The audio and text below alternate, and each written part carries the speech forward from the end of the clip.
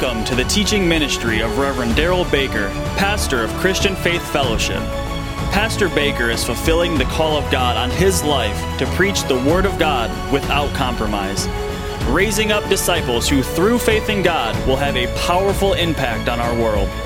May you be blessed through the message that Pastor Baker has to share with you today. May God's very best be yours.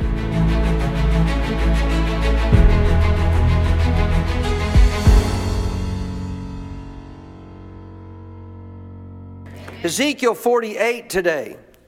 We're going to the book of Ezekiel, chapter 48. We've been on a series called Our Complete Redemption. Our Complete Redemption. So, as I've mentioned to you several times now about this series, there are 9 basic titles of God in referencing Him as it relates to Him in the phrase of Yahweh, or what we would say Jehovah.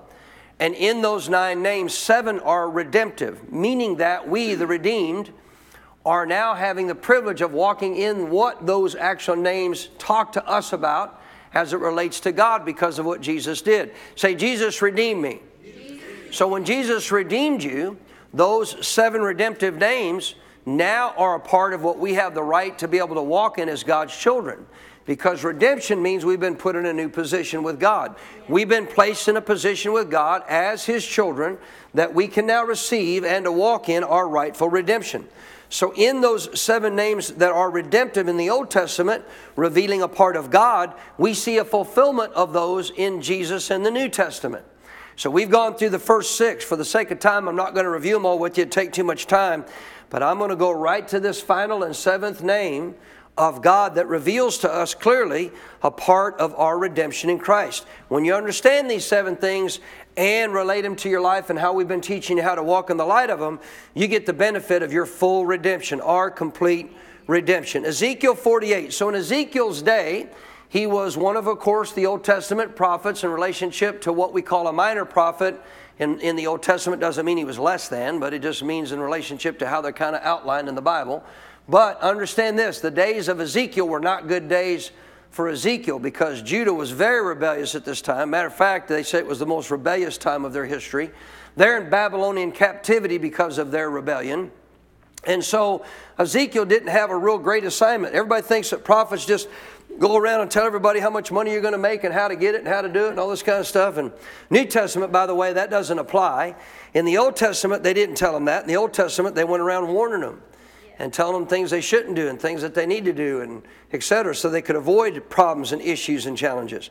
But in the context of Ezekiel as well, guess what we find all through the book of Ezekiel? Pictures of what's to come for us as a prophetic statement of the aspects of what we have in relationship to our future in Christ once we get to heaven. The New Jerusalem is mentioned. We're going to read about it right here.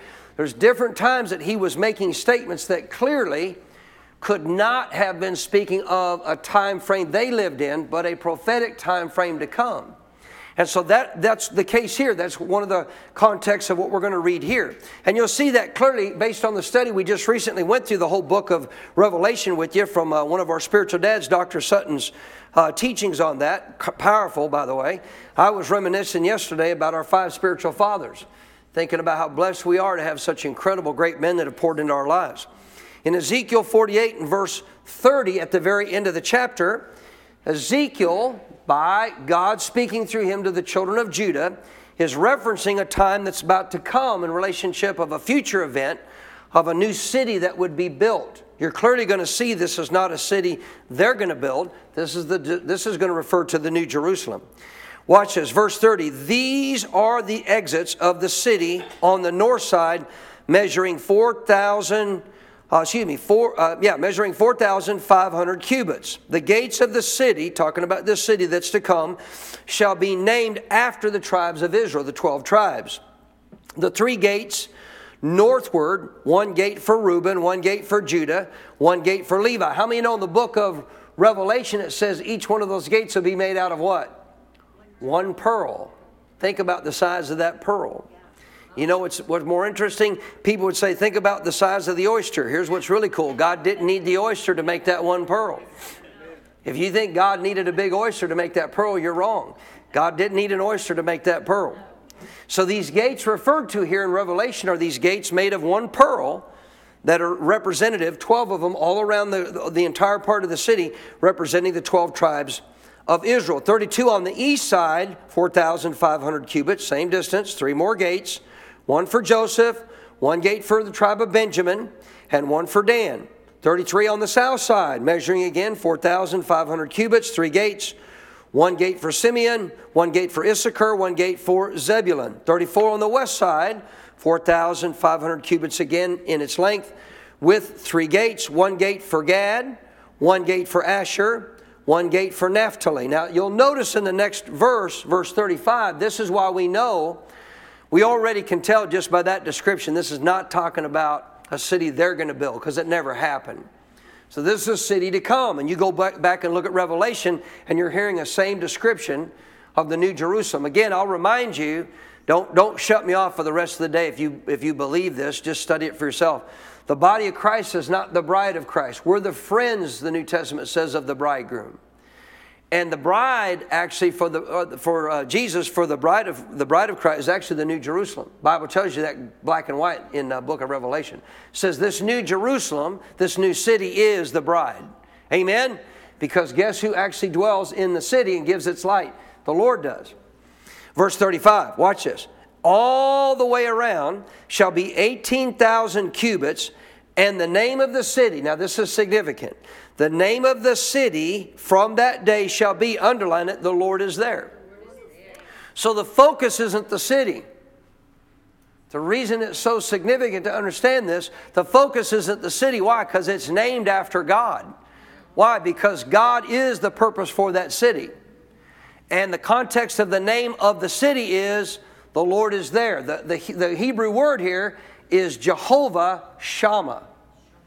Jehovah Shammah, the Lord, Jehovah or Yahweh, we say Jehovah, is there. The phrase there is Shammah in the Hebrew. So this is the Hebrew word of the 7 redemptive names of God. This is the final of the 7 redemptive names of God that reference something to me and you about the Lord is there.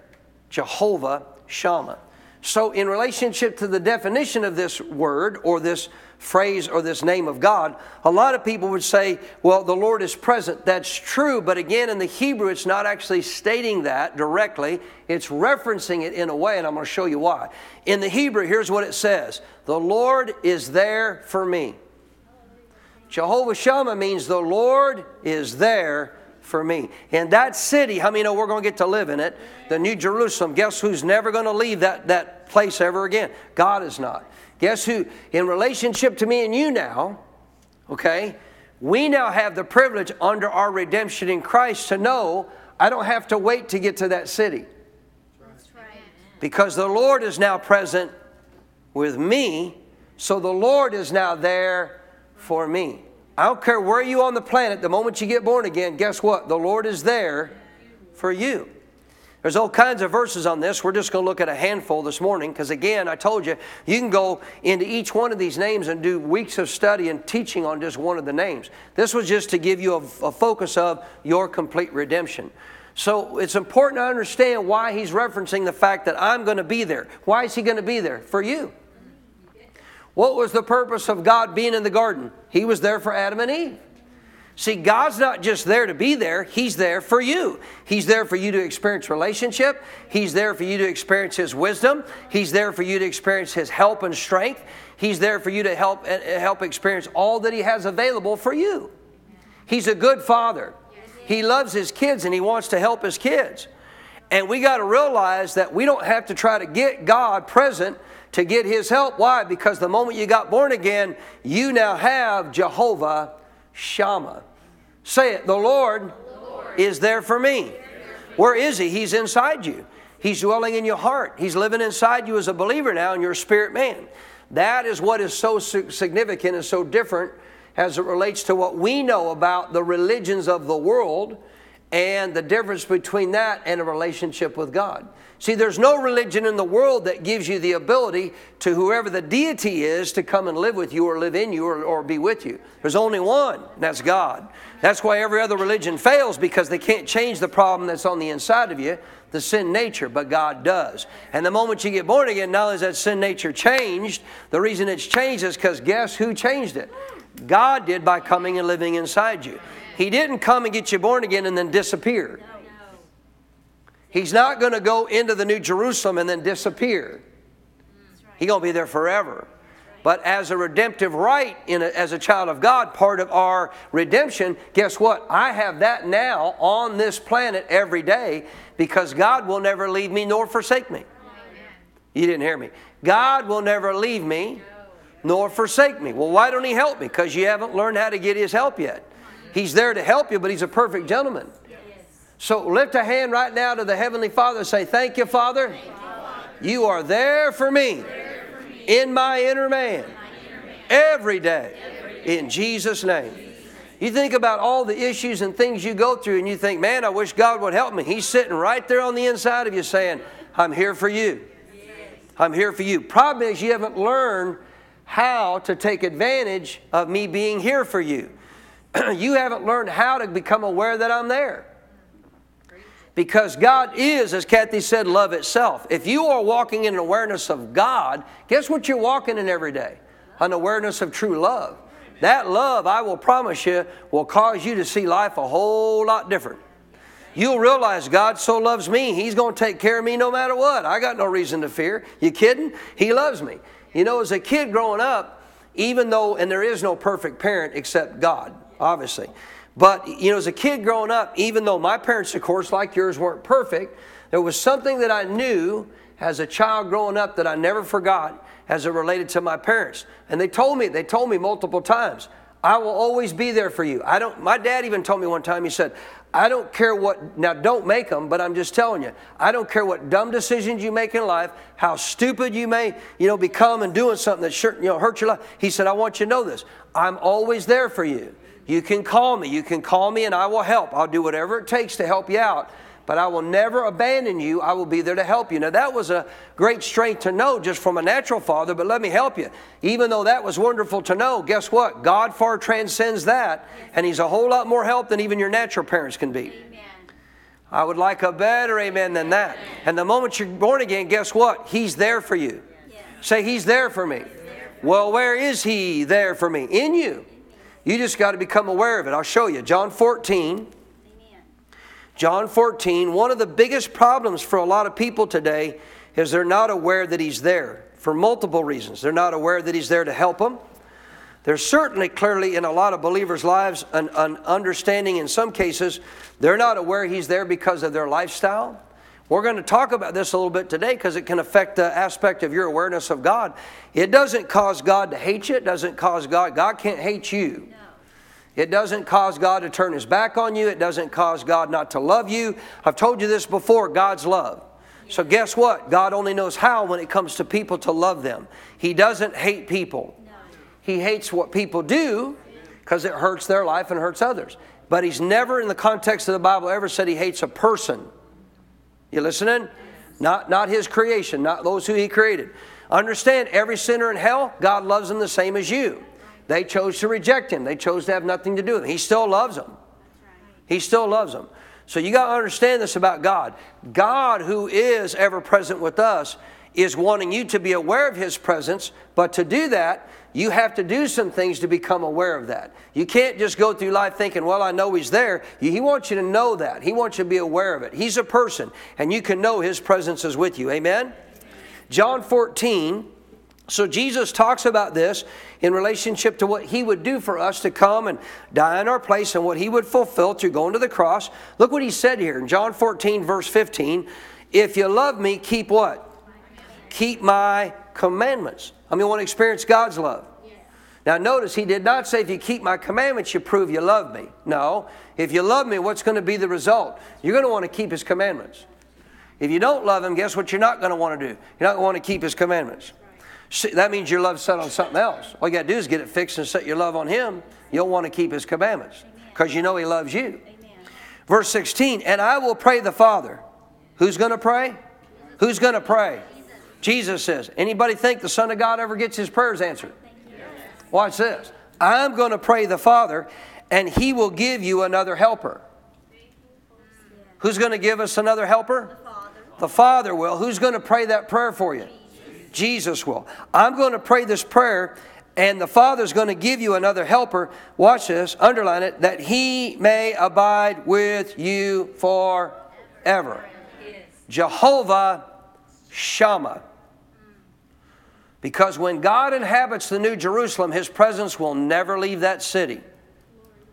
Now bring it over into the New Testament. When God inhabited your heart, His presence will never leave you unless you renounce Him. Unless you reject Him. But He won't walk away. He won't walk away from you. He'll only do it if you tell Him, I don't want nothing to do with you anymore.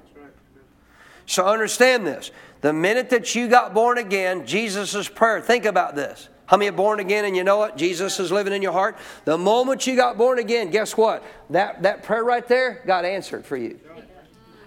Jesus prayed that prayer for you before you were ever even born.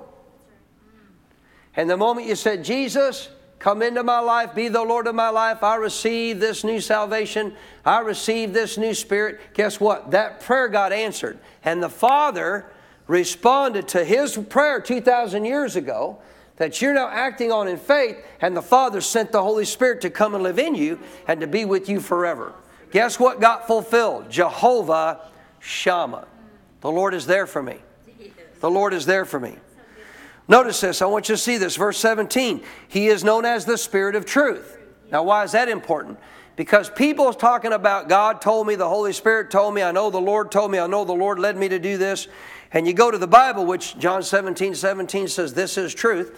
And if you go to this truth and you say God told you something or directed you to do something, and it goes totally contrary to the Bible, guess what you just found out? That wasn't God.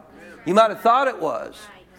But He's the Spirit of truth, the Holy Spirit. This is why the Holy Spirit will never go contrary to the Bible. He will never lead you contrary to the Bible. He will never lead you to believe or understand something contrary to the Bible. If He is actually the one revealing stuff to you, it's going to be in line with this, because He's the Spirit of truth. And that means He's the Spirit who reaffirms truth. What is truth? John 17:17. Jesus said, the words I speak to you, they are truth. This is truth. The Word of God is truth. Amen? I said amen? So notice 17, this Holy Spirit is the Spirit of truth, whom the world can't receive. What do you mean the world can't? Well, obviously, if you're going to be worldly, carnal, not receive salvation, not be born again, they can't receive Him. Now, we were all of the world, but when we gave Jesus our life, we were no longer of the world. We're still in it, but we're no longer of it, so now we can receive Him. But the world cannot. They cannot receive Him, watch, because it neither sees Him nor knows Him. Who does not see Him or know Him? The world doesn't. But who should who should be able in the Bible to see Him as it relates to doing things in our life? Who is it according to the Bible that should know Him? The body of Christ, because He lives in you. He lives in you. Those who are of the world can't. That doesn't mean you can't. Notice, but you know Him. Underline it. You know Him. You know Him. Who? The Holy Spirit. The one who will come and be present with you. The one who is there for you. Notice this. You know Him. Watch. For, underline it. He dwells with you and will be in you. Now He's telling His disciples at this time they can't be born again. But I told you, as long as Jesus was with them, guess what He could do? He could allow the Holy Spirit to go with them to do the things they did. And that's why I said it's to your advantage I go, because if I don't, guess what? God can't send the Holy Spirit to live in everybody. But here, that's why He says to His disciples at the moment, He dwells with you, but He will what? He will be in you. Because the moment you get born again, what does He do? He comes to reside in you. 18. I love this. I will not leave you orphans. No. See, when He was with them, they were an orphan, meaning what? Fatherless. Fatherless. Well, obviously they didn't have a relationship with the Heavenly Father yet, Pastor. Yes, they did. Jesus said, if you've seen me, you've seen the Father. I'm only saying what the Father says. I'm only doing what the Father shows me to do. So the whole time Jesus was with them, guess what God the Father was doing? He was fathering them. So He tells us, I'm not going to leave you orphans, because if He goes away, the Holy Spirit obviously cannot now be with them in the same way with Jesus. But He's not going to leave them orphans. Why? Because I'm going to come to you. How's He going to do that? By way of the Holy Spirit. Say, I'm not an orphan. So an orphan is what? Fatherless. You're not fatherless. Jesus gave you the ability to now have the Lord there for you God the Father, Himself, Jesus the Son, and the power of the Holy Spirit the moment you got born again. Any amens on that? Yes. Verse 19, now a little while longer, again talking directly to His disciples, a little while longer the world will see me, because obviously He's about to go to the cross no more. But you will see me. Excuse me? We will see you. Yeah, they're going to see Him raised from the dead. They're going to see Him after He comes back up from the grave. Notice this. Because I live, you will what? You're going to live also. You're going to get this new life. 20. At that day, you will know that I am in my Father. Listen, and underline it. You in me, and I in you. Jehovah Shammah. You're going to know. See, when you're born again, you know it. I've taught you this many times. Romans 8 says, as we're about to see, the Holy Spirit bears witness with your spirit, you're a child of God. If you don't have that witness on the inside, that the Holy Spirit lives in you, you're probably not born again.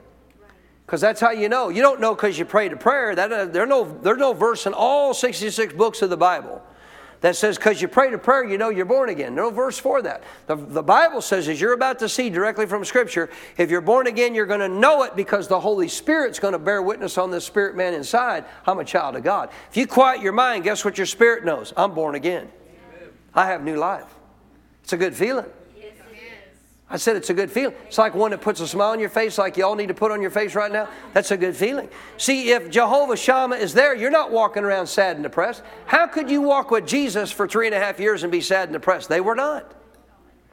We can't, other than obviously when He went in the garden, obviously then they see Him crucified. Sure, I'm talking about while they're walking with Him in ministry. Where do we see the disciples sad and depressed? We don't. We see them at awe in all that He does.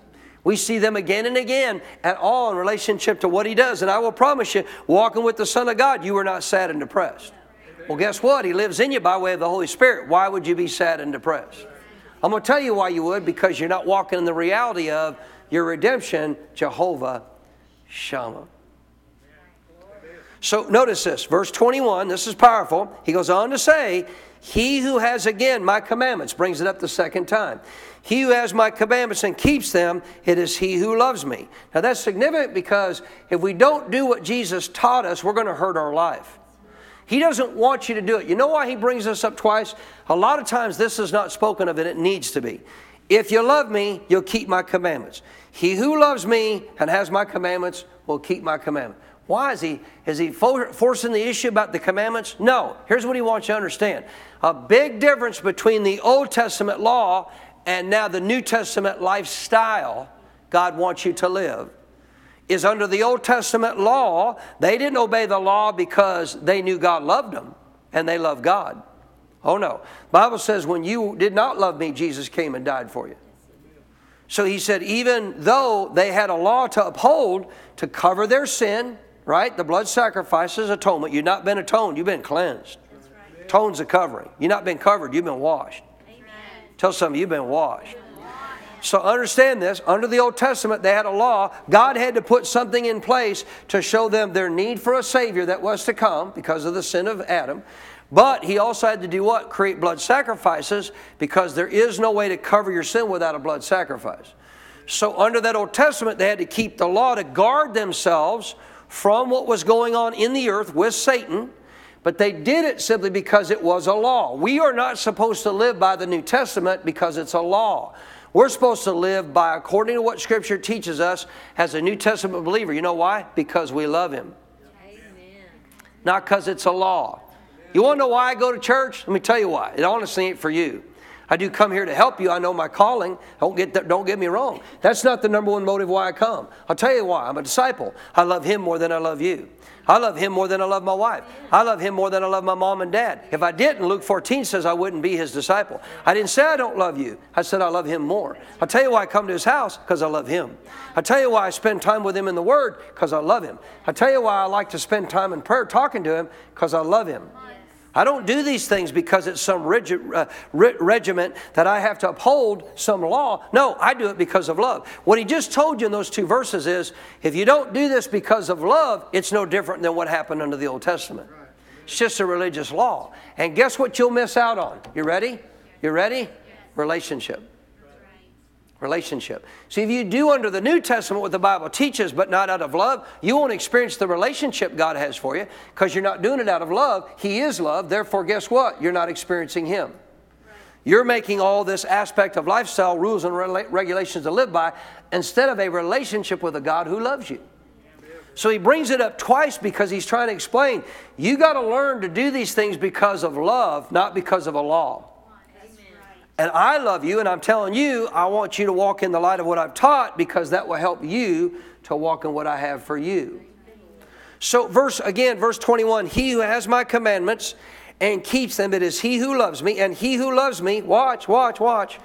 He who loves me will be loved by my Father. Because again, he's love, but guess what? This is why. Why did God have to give man a choice in the garden? It's easy. It's not hard to figure out. Why did he have to give Adam and Eve a choice to ever, Pastor, even have an opportunity to eat of a tree that he said not to? I'm going to tell you why. When I fell in love with Kathy, I can't make her love me. I can't force her to love me. Now, the love that I want to share with her, I can't share with her unless she loves me. If she loves me, she'll experience the love I have for her. God is love. God wanted, as Kathy said up here this morning, God wanted us to experience His love. You can't do that without loving Him. He's not going to force you to be a robot and you experience His love. If you force somebody into a relationship, they're not going to experience your love because it's a rule. It's not based off of love. You listening? It's because you've been made a slave, not somebody who chooses to want to walk with that person. When you choose to love God, guess what you get back? You get loved. You listening? God sent His Son, His love for us, but guess what? Nobody's going to experience that love without doing what? Choosing that love by loving Him back.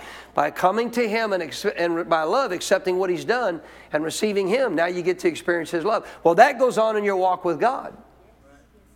So again, realize He's clear. He said, he who loves me, middle of verse 21, he's going to be loved by my Father, and I will love him. Watch, underline, and manifest myself to him. In other words, I'm going to reveal myself to that person. Well, how's he going to reveal himself to that person? By coming to live in you. By coming to live in you. Verse 22, Judas, not Iscariot, who betrayed him, said to him, Lord, how is it that you will manifest yourself to us and not to the world? How's that going to happen? You said the world won't see you, but we will. Jesus answered and said to him, if anyone loves me, he will do what? So he says it 3 times. 3 times. I'm going to tell you again why. Because you don't do what God says because you have to. You do it because you love Him. And if you don't love Him, it's because you love something more than Him. It's that simple. If I'm not doing what God says about my life, I either don't know what to do, but if I do know what to do and I don't do it, what does that reveal about me, Pastor? You're loving something more than you love God. And in doing so, you're missing out on the relationship God has for you. An awareness of God. You can't have an idol in your life, something more important than God, and experience the presence of God in your life. Because the idol will get in the way. God is there for you, but you need to be aware of Him to get His help. If you're not aware, I mean, seriously, think about it this way.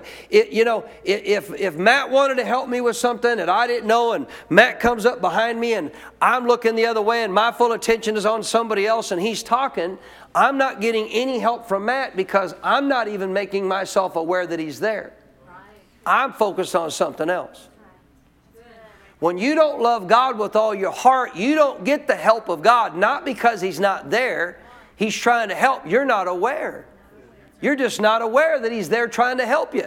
Think about how many times God, come on, man. I mean, a friend of mine, Ty Murray, holds the most titles of all-around champion cowboy in the context of the time frame we live in. Huh? Oh, that's right. Trevor overtook him. Sorry. Who one time was the all-around. He's a great cowboy. He's a friend of mine. I follow him on Facebook. And they live down past Stephenville area, down in the Stephenville area. They got a little daughter. She's a daredevil. This girl, man, she's not afraid to do anything. Anything. And it's kind of a challenge because it's kind of like, well, what do you let her do on her own? But what do you want to step out and say, no, I need to stop you because I don't want you to get hurt. She just was on a playground here this week. And she went to try to get on an obstacle and she tripped and fell and she hit her 2 front teeth. She lost both her 2 front teeth. Bleeding everywhere. Had to go to hospital, and then go to a dentist and stuff and everything else.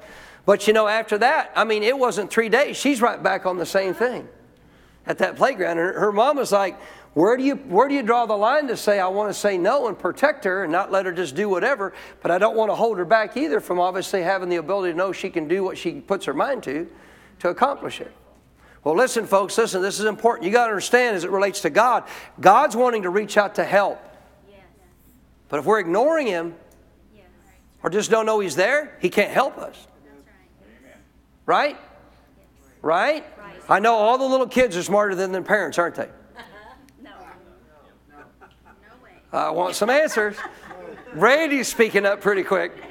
All the little kids are smarter than their parents. So she goes to get on this same obstacle. She's about halfway up it. And her mama says, Oakley, be careful. I'm all right, mama. See, well, you're not going to receive any help from your parent. You can get hurt again. God wants to help us. Come on, He's Jehovah Shammah. He's there for you. But listen, you can't get His help by ignoring Him. We may not intentionally think we are, but if our love is set on something else, that's why 3 times He said, if you love me, you're going to... How do you know you're going to obey Him, Lord? How do you know, Lord, that they're going to obey you if they love you? Because if they love me, they're looking at me and they're going to hear me. They're going to let me help them. Say, God wants to help me. See, God wants to help you every part of your life, and it's wonderful to have other people to help you as well. But I'll tell you what, beyond even what we should do as believers to help one another, you got to learn to draw from God. There's only one way God can help you. You got to be aware He's there. Jehovah Shammah. The Lord is there for me. But I got to be aware of that. I said I got to be aware of that. So if I love Him, guess what? I'm going to be aware of that because I'm going to look to Him and I'm going to do what He tells me because I love Him. So if your love is set on anything else other than Jesus, you're not going to be aware that He's there. 23. Jesus answered again and said, if anyone loves me, he'll keep my word. My Father will do what? Love him back. It's not like He doesn't already love you. In other words, you're going to get to experience the love of the Father. My Father will love him. Notice, and we will come to him, underline it, and make our home with Him. Jehovah Shammah. We will come and abide in you. We will make our home in you. If you're born again, guess what? God's made His home in you. This is our complete redemption. This is a part of what we get now, the benefit of Jehovah Shammah. Verse 24, notice this. He who does not love me, again, does not what? So now He's saying the opposite. If they don't love me, they're not going to keep my words. Notice this. The word which you hear is not mine, but the Father's who sent me. So Jehovah Shammah, the Lord is there for us. He wants to help us, but He can't help us. I want to give you some keys today. He can't help us if we're not aware that He's there. Number one, you can't love anything more than you love Him, or you're not going to be aware that He's there. You should write these down. I must love God more than anyone or anything else. If you don't love God more than anything else, you're not going to be aware He's there. You're going to have your focus on something else, things more important to you. And the problem is when we try to live out that kind of help from God, we are walking in relationship to love of our stuff, other people, our social media, our toys, our hobbies, our crafts, our business, our job, name it. We're more focused on that than we are doing what obviously the Bible says to love on Him. And if we're more focused on that than loving on Him, then a problem comes, and now we're trying to find out, where are you, Lord? Anybody ever said that? Yeah. Where are you, Lord? And you know what He's saying? I was there all along. Right. You were never aware. Right. Yeah. But if you were aware, you'd have known. I'd have helped you. Are you still here? Yes. Understand again, why do people not consistently obey the Bible? Why do people violate the New Testament today and not do what Scripture teaches about not forsaking assembling together as the manner of some? And so much more as we see the day approaching. Assembly is coming to God's house. Look it up. Why do people ditch God's house today? I'm going to tell you why. They love things more than they love God. They're going to give Him some lip service. They're going to give Him some time. They know as a believer I should do that. But again, I don't come to God's house. I won't be back here tonight because of you. I'll be back here tonight because I love Him. And this is the Lord's day that Jesus set up, not me, not preachers. We didn't do this. Actually, the disciples did, and Jesus endorsed it. And this is the Lord's day, and I know many of you know this, but I'm going to tell you why I'll be back at God's house tonight, because I love Him. I'm not doing it because it's a law. I'm not doing it because I'm paid. You kidding me? I guarantee you couldn't pay most people enough to be a pastor and deal with people and them stick with it. That would be a hireling, and the Bible's clear. When the wolf comes, they're gone. They go find somewhere else to pastor for a while. And on they go, and on they go, and on they go. So I'm just trying to explain to you something significant. Please don't dish me. Please don't discount what I'm saying. I'm trying to help you, trying to get you to hear the words of Jesus. How many want to get the help of God? Yes. That's like half of you. Yes. How many want to get the help of God in your life? Well, He's there. What do I got to do? I got to be aware of Him. I got to quit turning my attention elsewhere. And what's an indicator that I am obviously focused on Him? I'm doing what He says because I love Him. Amen? He is the love of my life. It's the second key of what makes a disciple. Luke 14:26, Jesus said, you can't love father, mother, brother, sister, and your own life, what you want to do more than you love me, and be my disciple. Now listen, you can be born again, not be a disciple. If you're happy to live that way, go for it. I'm not. I want to be like Jesus. I want to get God's help. How many know Jesus was aware of the presence of the Father? Yeah. Come on. How many know Jesus was aware of the presence of the Father? You can be like Him. You can be aware of the presence of the Father.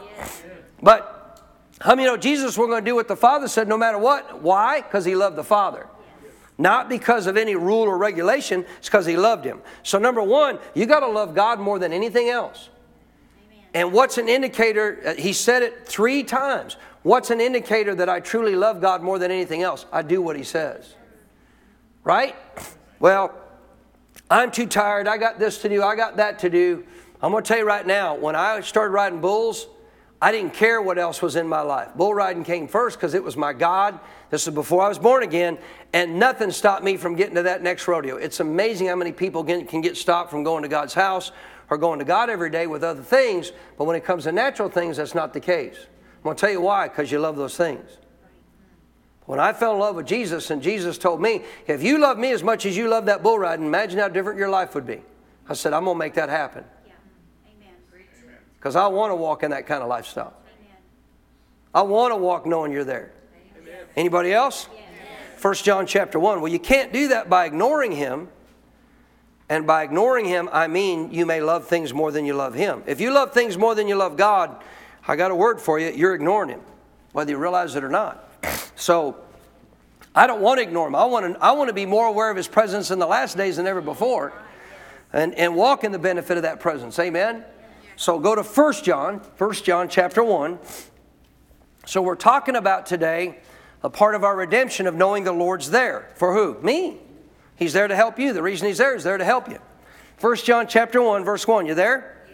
Watch this. John said, that which was from the beginning, which we have heard, which we have seen with our eyes, which we've looked upon, and our hands have even handled concerning what? So now we know what he was talking about. He was talking about the Word of life. The word is capitalized because this is talking about Jesus. Jesus is the Word. John 1:14, the Word became flesh, dwelt among us. So John's talking about Jesus here. And he goes on to say this very life, Jesus, was manifested, and we've seen and bear witness. How many know they did for 3.5 years? We've seen and we bear witness, and we're declaring to you that eternal life, which was with the Father, again Jesus, and it was manifested to us.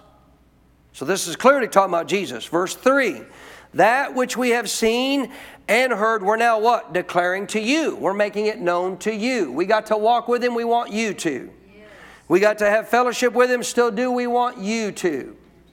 Watch this. We've seen and heard and declared to you. Notice that you, watch this, also may what? Have fellowship, underline it. The word fellowship is the same word there for communion. Commune means to be one with. If I'm one with somebody, I know it. I'm aware of it. You listening?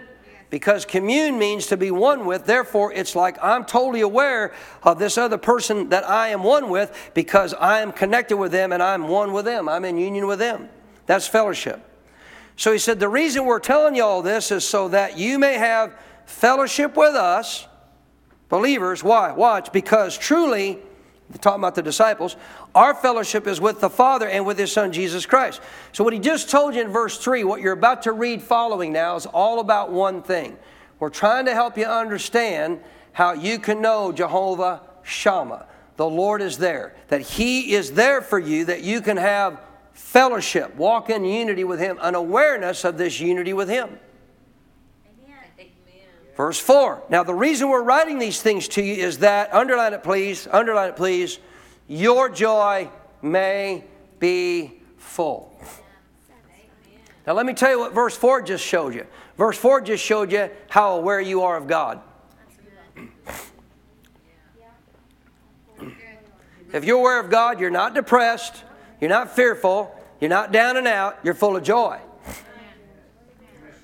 Why? Because the Lord is my strength and He is joy, and therefore the joy of the Lord is my strength. How could you be in the presence of Jesus and not be full of joy?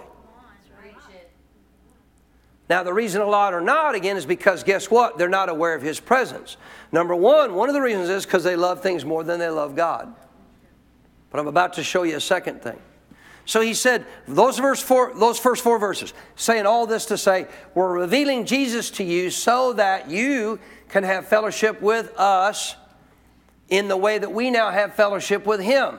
Basically what he's saying is, we want you to have fellowship with the Father and with Jesus just like we do. And if you do, your joy will be full. Yes. Anybody want some fullness of joy? Yes. Got to get aware of His presence. Yes. Verse 5, he's not done. This is the message. So now he's going to explain to you what he just said. This is the message which we have heard from Jesus, and we're declaring it to you. Remember, he kept saying, we're going to declare this to you. So here's what we heard from Him, and we're declaring to you. Here's the message. You ready? So what he said earlier, that we're making it known to you, here it is. Here's what we're making known to you. God is light, and in Him is no darkness at all. Underline it. God is light, and in Him is no darkness at all. Underline that. This is what we're trying to explain to you as believers, so that you can have the same kind of fellowship with the Father and with Jesus that we have. Be aware of His presence. You have to understand God is light and there is no darkness in Him at all. Listen carefully. 6. If we say we have fellowship with Him, listen carefully. If we say that we're walking in awareness of His presence, because fellowship means you're walking full of joy. That means you're aware He's there. Therefore, you're walking in what? Total unity. Amen. Are you with me still? Yeah. If we say that I am walking in this close communion with Him, but I walk in darkness, you're lying. And you're not practicing the truth. So here's what he just said. You can't say you're close to God, and yet you yourself are not walking in the light, you're walking in darkness. You're walking in things that are contrary to the Word. And if you are, you're not walking in close fellowship with God. Now, wait a minute. Does it mean Jehovah Shammah is no longer there? Oh, no, He's there with you. That's right. Yeah. If you commit adultery, He didn't leave the room. No, He didn't. If you go steal money from the store, He was right there with you, because He don't leave your spirit. He's right there with you. He don't leave you. Right? You cuss somebody out, He didn't walk out the room while you were saying those words to not hear them. I'm trying to help you learn how to walk in awareness. The Bible's trying to help us learn how to get the advantage of Him being there for me. But I got to be aware of Him. Are you listening? So what was the message? God's light. There's no darkness in Him. I can't say I'm walking in this close awareness fellowship with Him, and yet I'm walking in darkness. I'm not practicing the truth. I'm lying. I want you to keep that in mind with the rest of these verses. But if we walk in the light, if we do what? Come on, help me out. What is the light being referred to here? The entrance of my word gives light. My word is a light unto your feet and a total complete illumination to your path to take you forward. A lamp to your feet, a light to your path. The word is light. How do we walk in light? We walk in light of the word. We do what the word says. Right? So he says here clearly, powerful. This is powerful. He said, if, verse 7 again, if we walk in the light as He is in the light, we have fellowship with one another. And therefore you're walking in fellowship with who? In awareness of who? God. Because the blood of Jesus Christ, His Son, does what? Cleanses us from all sin. Now he puts that in there to say this. You're walking in the light doesn't mean you're cleansing yourself. The blood of Jesus cleansed you. The blood of Jesus made you brand new. But when you walk in the light, you're walking towards God, and therefore you're walking in awareness of Him. You're not earning anything because the blood is what provided you the opportunity to have this relationship. But you can't have the blood cleanse you and then walk in darkness and say, I have close fellowship with God. He just said you're lying. Because God's light, you can't live in a life of willful sin and continue to think it's okay. This is why the devil wants the hyper grace message put out there today. It doesn't matter if you sin or not. You know why he wants that? He don't want you aware of God's presence in your life. What is all these verses about? Fellowship, close communion, being aware of God. God's light, there's no darkness in Him. If you're going to sin, He doesn't leave you, but guess what? You're not aware of His presence because you're not walking in the light. What you're breaking is you're breaking an intimate fellowship with God, and you're choosing instead, you ready, to fellowship with the darkness. Think about that. God's light in the world is darkness. If I walk in willful sin, I choose to break my fellowship. Doesn't mean God left you. You're still born again. He's still in you. I'm just not walking in close union with Him. I'm not aware of Him. Why? Because I'm walking in awareness of what? Darkness. This is really simple. But thank God He provided a way through the blood of Jesus when we get off into darkness, how we can immediately get back in fellowship. Amen. You're not going to earn your way back. No. Are you still here? Yeah. So again, in verse 7, He tells us, don't forget that we have fellowship with Him if we walk in the light, and His blood is what cleanses us from all sinful acts. He's going to tell you why that's important. Verse 8, if we say that we have no sin, we deceive ourselves, the truth's not in us. If we say I'm walking, remember the whole context, if I say I'm walking close to God, but I'm walking in darkness and say, well, I'm not walking in sin, but yet you're walking in darkness, yes you are. If you're walking in darkness, you're walking in sin. Don't say, well, I'm not walking in sin, when clearly you're walking in the aspect of what is the lifestyle of darkness. You're lying again. Verse 9, if we confess our sins, say, thank you, Jesus. So if you're in that state of darkness and we confess our sin, what is He? He's faithful. Help me preach today. He's faithful and just to do what? Instantly forgive you of your sins. And what the devil doesn't want you to think is, if I actually confess that sin, I'm instantly forgiven. He don't want you to think that. What's amazing to me is how people, when they were sinners, came to Jesus. Think of every sin you ever committed before coming to Jesus. And the moment you asked Jesus to forgive you, how long did it take Him? It was instantaneous. But then we get born again, and now we think for some reason, if I confess my sin, I'm not forgiven yet. That I got to prove myself by lifestyle before I can get forgiven. Nope. The blood of Jesus is what cleanses you from sin. That's right. So what He's trying to, this is what the Bible always gives us. It gives us the God balance to the truth. Yes, it does. Here's the God balance to the truth. Ready? You could not get in this relationship without Christ. But if you choose to get over walking in aspects of darkness in your life, you're pulling away from Him who is light. And therefore, you're fellowshipping in darkness. You can't fellowship with the light and fellowship in darkness. Can't be living in sin and be fellowshipping with God. Why? He's light. There's no darkness in Him. He didn't leave you. You're just not in awareness of His presence. Right? But guess what? Here's what religion said. Religion said, okay, but if you confess that, all right, yeah, He might forgive you, but you're going to have to work your way back over here. No, no, no, no. As quick as He forgave you as a sinner, He forgives you as a believer. Amen. How quick am I back in fellowship with God? Instantaneous. Tell me that isn't awesome. It is. Now the other lie is I can go live however I want and walk in fellowship with God. No, you can't. That's a lie. You cannot walk in darkness and walk in fellowship with God and not confess your sin. If you don't confess your sin, what sin? The ones He makes you aware of.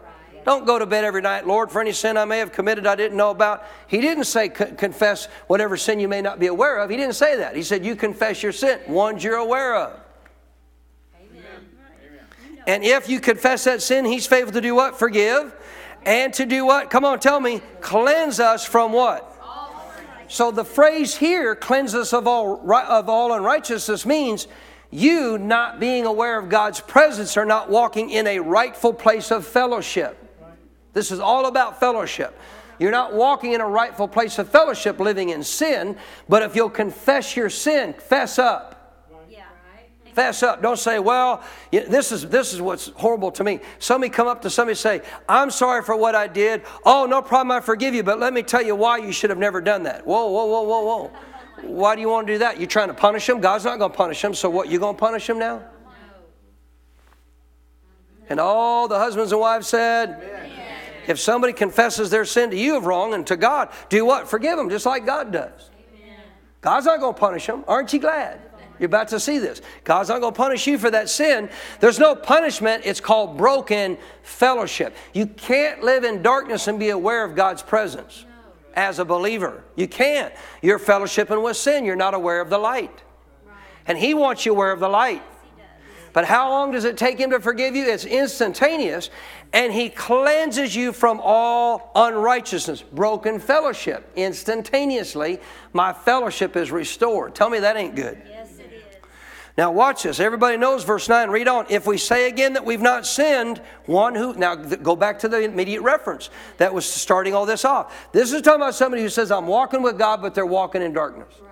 That's the person we're dealing with here. If we confess our sin, He's faithful to forgive us, cleanse us of all unrighteousness. 10. But if I say that I have not sinned, I don't fess up. I won't acknowledge that I did wrong. Then we make God a liar and His word's not in us. How do we make Him a liar? God says that's wrong. You said, no, I haven't done anything wrong. God says it's wrong. You say, no, I haven't done anything wrong. You're a liar. God's truth. Come on, that's right.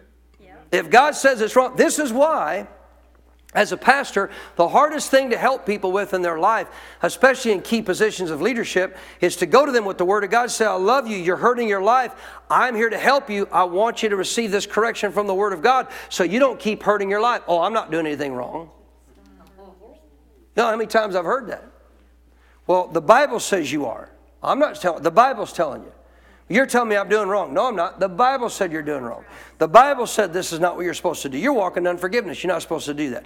You're mouthing off and gossiping. You're not supposed to do that. God hates gossip. Didn't hate the gossiper, but He hates the gossip. You're slandering. God doesn't like slander. Matter of fact, it's on His hate list over in Proverbs. So guess what? You're going to hurt your life. Oh, I'm not doing that. Oh, I'm not doing that. Oh, I'm not doing that. You're lying. And obviously you're not walking in a close awareness of God, because if you're not doing what the Bible says, if you don't do what the Bible says and you say you're not doing anything wrong, guess what you're doing? You're lying. If the Bible says it's wrong and it's black and white, you say, oh no, I'm not doing anything wrong, you're lying. Say don't lie. It's not good to lie. He's not done yet, chapter 2, verse 1, because this wasn't written in chapter verse. My little children. So we know he's talking to believers here. Watch this. These things I write to you so that you may not what? Sin. I'm not telling you this so you can sin and get away with it. I'm saying you don't want to do this, because if you get in sin willfully, guess what you're going to do? You're going to break fellowship with God. Now, does it mean you'll never sin? No. But what he's saying is don't do it willfully. Don't go live in sin on purpose. I'm telling you this so you understand when you get in sin, you break fellowship with God. You're not aware of His presence. So the reason I'm telling you this is so that you don't keep doing what you know not to do. Are you still here? Guess what our topic is tonight in our Bible class? How not to sin. Tell me God doesn't have great timing.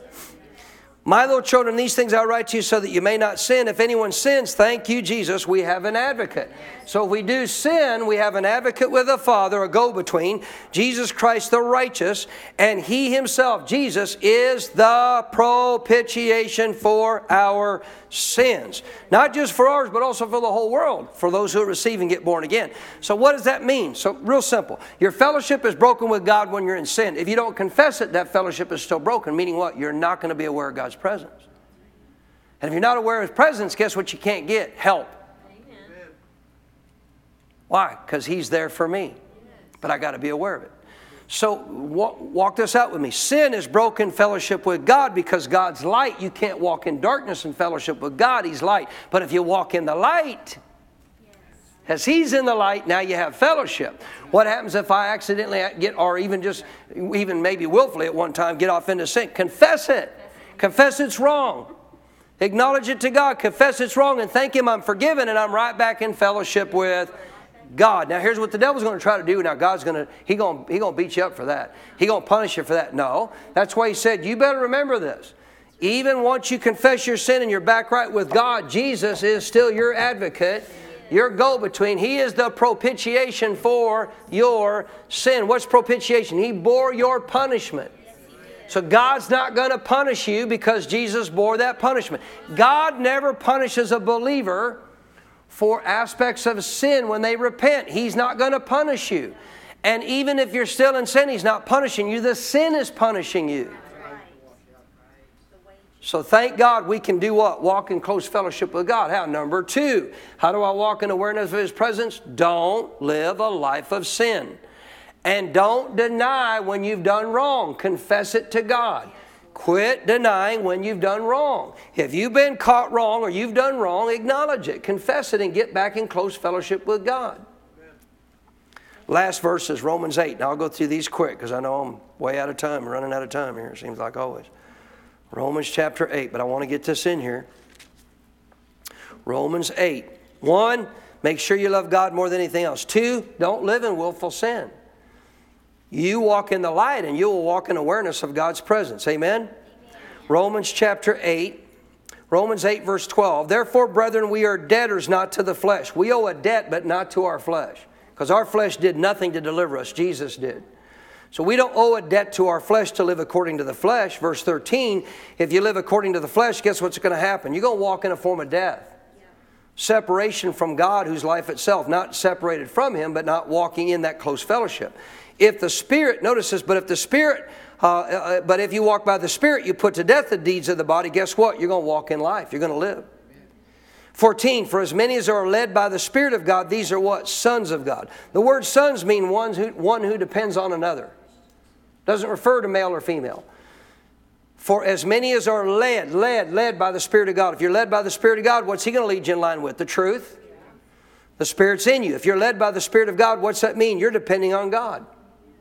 You are sons of God. You're depending on Him. 15, you did not receive the spirit of bondage again to fear, the new spirit within you. You received the spirit of adoption, by whom we cry out what? Abba, Father. 16, therefore the Spirit Himself does what? He bears witness with our spirit that we are children of God. So how do I become aware of His presence? Through my spirit man. He doesn't bear witness with your brain. He bears witness with your spirit man. But you got to do something with your mind to become aware of your spirit man. Back up just a little bit in the same chapter to verse 5. Just for a moment, verse 5. For those who live according to the flesh set their minds on the things of the flesh. Now another translation brings the Greek out this way. For those who identify with the old flesh nature. To set your mind on the things of the flesh means you're identifying with your old flesh nature. That's what you're focused on instead of the new man on the inside. So those who identify with the old flesh nature, how do they do that? How is it that a believer is identifying with the old flesh nature? How are they doing that? They're setting their mind on fleshly things. You listening? But those who live or identify with according to the new spirit nature, what are they doing? They're setting their mind on the things of the Spirit. To be carnally minded is what? Death. But listen to this. To be spiritually minded is what? If I'm walking in life and peace, guess what I'm walking in? An awareness of God in me. You can't walk in an awareness of God in you and not walk in life. Zoe, life as God has it, and peace. So this is number 3. Number 3, to walk in an awareness of God's presence, you have to set your mind on spiritual things. You cannot set your mind on all the things of the flesh and all the things of the world and just kind of give God a little bit of your attention once in a while and then think you're going to be aware of God. You're not. You're not going to be aware of God with your mind set on the things of this world. If your mind is set on the things of this world, you're still in love with it. You don't want your mind set on fleshly things. You want your mind set on spiritual things. How do I do that? Renew your mind to the Bible. Renew your mind to the Word of God. Renew your mind to who you are. Renew your mind to who God says you should live like now. Renew your mind to what God says you should sound like now. Renew your mind to that. And guess what happens? You start now becoming more aware of spiritual things, including the presence of God who bears witness with your spirit. Could I get any amens on that? Amen. Praise God. Close up shop. Stand to your feet.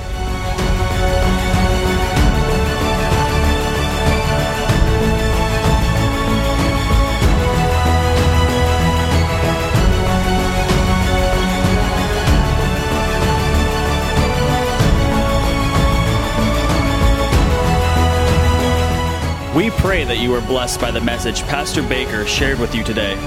For more spiritual resources that can help you in your walk with God, or to invite Pastor Baker as a guest speaker, just go to our website at cffchurch.com. You will find additional teachings by video, audio, and printed resources that will be a blessing to you May God's very best be yours.